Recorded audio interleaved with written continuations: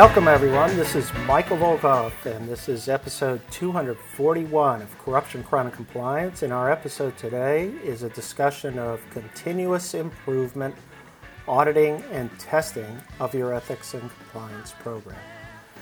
Well, hello, everyone. Greetings from Sicily, and it's great to be here, still working from Sicily, enjoying the hot weather, the beautiful scenery, and, of course, Italy. And I thought I'd turn to a more technical issue today, one that sort of I think doesn't get enough attention, but I think the Justice Department is going to turn to soon in terms of pushing compliance programs, in terms of their continuous improvement, their auditing and testing procedure. But before we get started, let's hear a word from our sponsor at Diligent. Diligent is the time-tested, award-winning provider of automated governance, risk, and compliance solutions. For over 20 years, Diligent has helped boards and C-suites to design and implement effective governance practices through its market-leading board application. Diligent has now expanded its offerings to include risk, compliance, and audit solutions. Building on these new and exciting capabilities, Diligent now offers the critical capability to connect boards, C-suite, risk, compliance, and audit teams to promote purpose-driven leadership. Building on this capability, Diligent provides a full suite of complementary services including risk management, ethics and compliance, environmental, social, and governance, and proactive auditing strategies and practices. Diligent solutions enable companies to implement robust corporate governance to mitigate and manage risk, create a culture of ethics and compliance, ensure that company controls are audit-ready, and implement tailored and responsive ESG solutions. If interested in exploring Diligent's unique complement of solutions, please reach out to Diligent at its website, www.diligent.com. Well, I wanted to turn to this topic just because there's it's something that doesn't, I think, get enough attention. And I've always said that chief compliance officers have a lot of issues to balance on their plate. And it's kind of like balancing multiple objectives at the same time. But one of the hardest things, I think, to accomplish is to continuously improve your compliance program on a real-time basis. So if you review the Department of Justice's evaluation of corporate compliance programs, there's more than a mouthful of requirements designed to ensure that CCOs are monitoring the performance of their programs, ensuring effective operation of each element, while simultaneously testing and auditing the compliance program to ensure that it is nimble and capable of adjusting to new circumstances or performance weaknesses. And we have numerous examples of how rapid the risk environment for companies can change and the need for CCOs to respond. When COVID-19 hit, companies faced enormous operational challenges ranging from business disruption to workplace safety and eventually balancing remote working risks into the mix. Or consider Russia's invasion of Ukraine and the immediate aftermath of reputational, operational, and sanctions compliance risks. The Justice Department and various regulatory agencies continue to emphasize the importance of continuous improvement, testing, and review as part of robust assessment procedures in an effective program. Even OFAC at the Treasury Department has stated that sanctions compliance program should include, quote, a comprehensive, independent, and objective testing or audit function, close quote, so that a company can determine how their program is performing and should be updated, enhanced, or recalibrated to account for changing risk assessment or sanctions environment. So an important part of every compliance program focuses beyond the design and operation of the program to the important issue of whether the program itself is working. So in this respect, DOJ and regulatory agencies have noted that CCOs should be striving to develop continuous monitoring systems and avoid snapshots in time. In this framework, DOJ expects companies to maintain compliance programs that constantly evolve. And by definition, an effective program will uncover compliance program weaknesses or even deficiencies that require swift responses to mitigate and restore the program to effectiveness. Now, I have been an advocate for years on the importance of a proactive compliance program in contrast to a reactive compliance program. And a proactive compliance program focuses on 6 consistent principles. 1, detection and prevention of misconduct. 2, collection and monitoring of real-time compliance and financial data.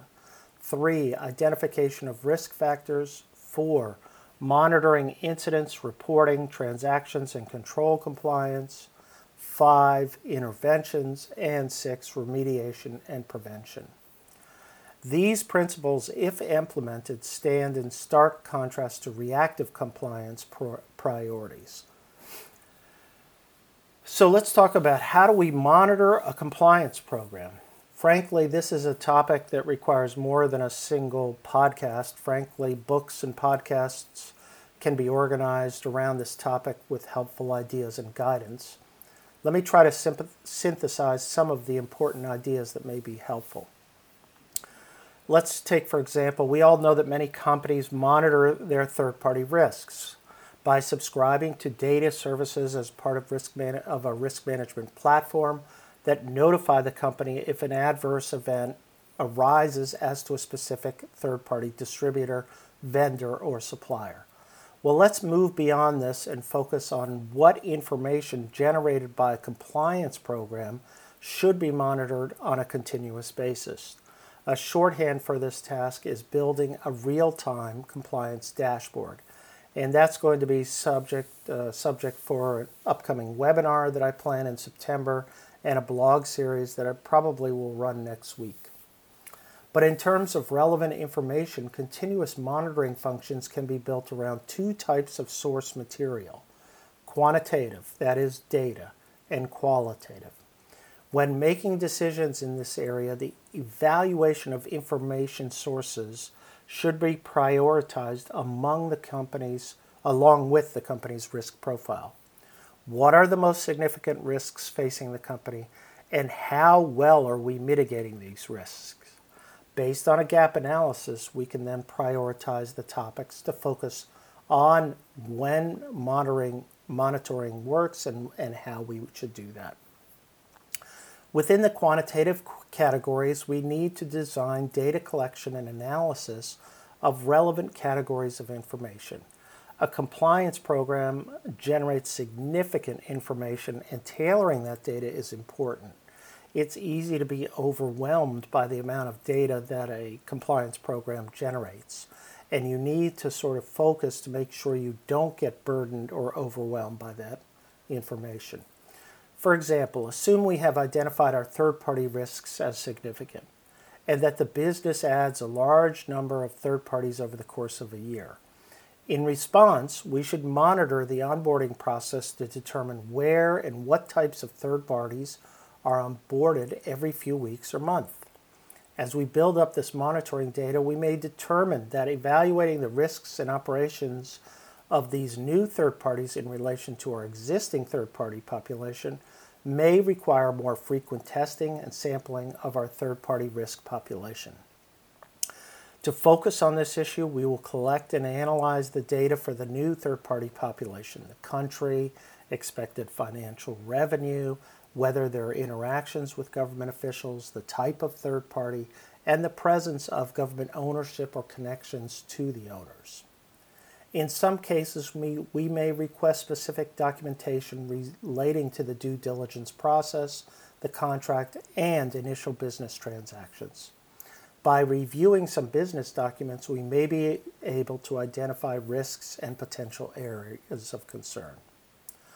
On the qualitative side, assume the company maintains a high-risk third-party partnership program with regular check-ins with an internal manager of a high-risk third party identified and assigned as part of a risk management program.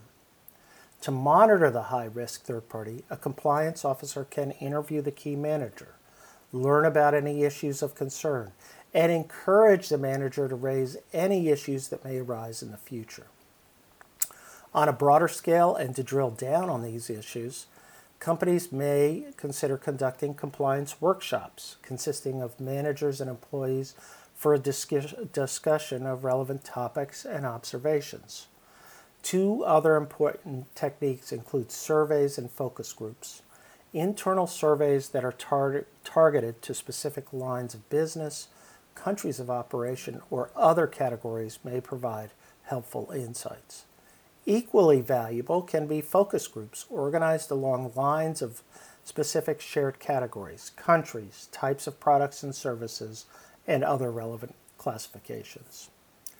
Quantitative and qualitative information can provide a relevant picture of a business operation and its compliance performance. So let's discuss how do we use data and analytics in terms of these objectives and these programs. I always say that chief compliance officers are visionaries. They define a vision with multiple objectives and then they execute on that vision. At all times, CCOs have to maintain that vision and adjust as circumstances change. By definition, CCOs who have a line of sight across the organization must define their role and objectives through this holistic vision. In the absence of such a vision, CCOs will lose their focus and tend to fall into the minutiae of compliance, which is an easy and difficult prospect if it occurs. Over the last 5 to 10 years, CCOs have embraced a new and valuable tool that is critical to their vision and responsibilities: the use of data and analytics. This may be the most important change to hit the compliance profession in the last decade. The challenge for CCOs is to determine how much to embrace, how much to use, and how best to leverage this data to increase the efficiency and effectiveness of their compliance programs. CCOs should avoid use of data for data's sake. In other words, they have to carefully select data, define how they use it, and make sure they are doing so efficiently. If a CCO attends to this tool carefully, they can make significant gains in their compliance program. And there are 4 important principles and steps that need to be applied. 1, determine the specific information and categories of data to review.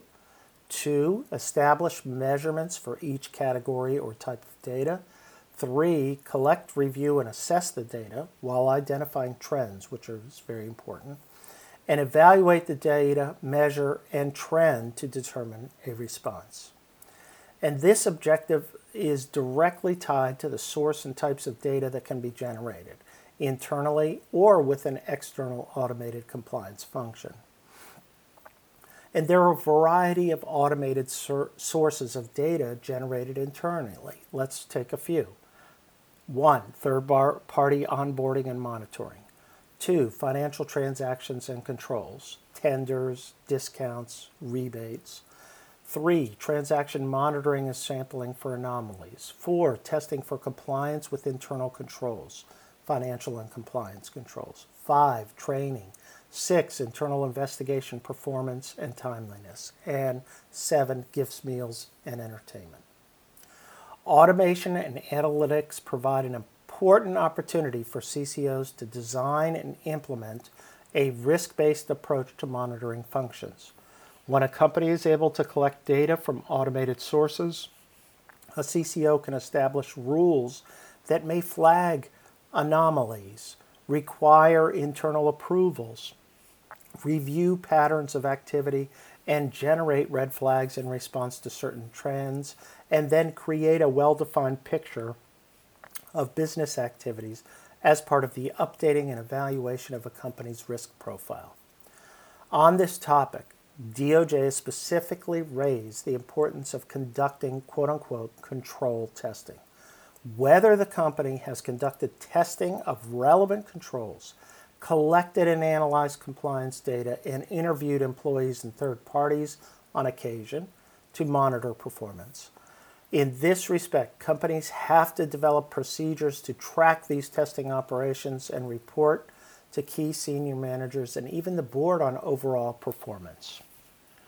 To assess compliance with a control or set of controls, a CCO has to review relevant policy and procedures to identify specific controls that can be measured. This requires control mapping, or what I would call just plain common sense. A control can be broken into several elements. For example, approval forms, signatures, documentation, receipts, contracts, fair market valuations, import-export licenses or approvals, and many more. Two good examples are the third-party onboarding process and compliance with the applicable requirements for approval and reimbursement for gifts, meals, and entertainment expenses. Each of these functions can be broken into specific step-by-step requirements for compliance, including review, approval, documentation. Another area to consider is what I've termed organizational justice monitoring. In my view, organizational justice requires fair and consistent procedures built around 5 basic principles. 1, procedural justice, time to close from report to closure. 2, equal justice, equal treatment of similarly situated violations and violators, individuals. 3, transparency. 4, internal disclosure and communications. And 5, survey and measurement of perception of the internal justice program. Data should be collected on incidents and reports, initiation of an investigation, closure, time to closure of investigation, and results of the investigation, including any disciplinary action taken. The data can be broken into important categories as to types of offenses and individuals involved, an officer, a manager, or employee. This information can provide important insights as to the overall performance and fairness of the company's justice system. So let's close with a quick discussion of continuous improvement and the principles behind it. Continuous improvement requires robust auditing and testing of a company's compliance program. The Justice Department and regulatory agencies have articulated a number of key issues and principles to assist CCOs and internal auditors in this area. It is likely to become an area for DOJ and regulatory agency focus. So the question boils down to is what steps does the company take to review its compliance program to ensure that it is not stale? DOJ noted with regard to this inquiry, some companies survey employees to gauge their compliance culture and evaluate the strength of controls and/or conduct periodic audits to ensure that controls are functioning well, though the nature and frequency of evaluations may depend on the company's size and complexity. DOJ specifically referenced the United States Sentencing Guidelines language whether a company has taken quote-unquote reasonable steps to, quote, ensure that the organization's compliance and ethics program is followed, including monitoring and auditing to detect criminal conduct and, quote, evaluate periodically the effectiveness of the organization's program. OFAC has made a similar statement. OFAC stated, quote, a comprehensive and objective testing or audit function within an SCP, Sanctions Compliance Program, ensures that an organization identifies program weaknesses and deficiencies, and it is the organization's responsibility to enhance its program, including all program-related software, systems, and other technology to remediate any identified compliance gaps. In the face of these important principles, companies have to look internally to assess their performance in this area.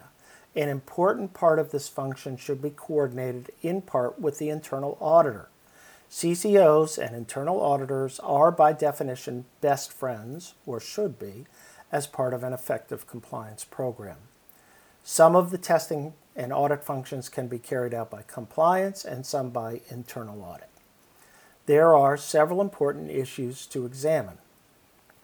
A CCO and internal auditor have to develop a common audit plan for testing and assessment of specific functions, divide responsibility for the conduct of the audits, define the audit objectives and procedures, and determine the scope of relevant findings and remediation steps.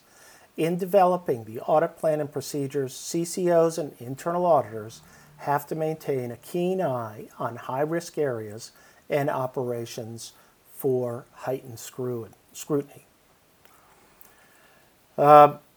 Companies need to include specific practices to monitor and evaluate a company's culture. Also, it is preferable that a company avoid reliance on an enterprise-wide survey with general questions, in contrast to what I've always advocated for, targeted surveys tailored to the division or region's specific risk profile, taking into account overall compliance performance. A specific culture survey can provide an invaluable picture of an organization's culture of ethics and compliance that may require an immediate intervention to prevent further deterioration and increased risk of misconduct. Well, those are my thoughts on an important technical issue. And if you need any other assistance or guidance with regard to the specifics of crafting such type of program, we do a lot of audits and testing for compliance programs and clients, and we'd be happy to help you as well. All the best to everyone. We'll see you next week with another podcast episode. We're going to be looking at building a compliance dashboard, which I think will be interesting, and we're going to hold a webinar in September on the same topic. But all the best from Sicily, and arrivederci to everybody, and we'll see you soon. Thanks again for listening to Corruption, Crime, and Compliance. Please subscribe to the podcast series. The Volkov Law Group believes that every company should have a robust ethics and compliance program. Experience and research show that ethical companies are better performers in the global marketplace. You can learn more about the legal and compliance services we offer at our website, www.volkovlaw.com. You can also follow our award-winning blog, Corruption, Crime, and Compliance, and our podcast series. You can contact Michael Volkov at his email address, mvolkov@volkovlaw.com.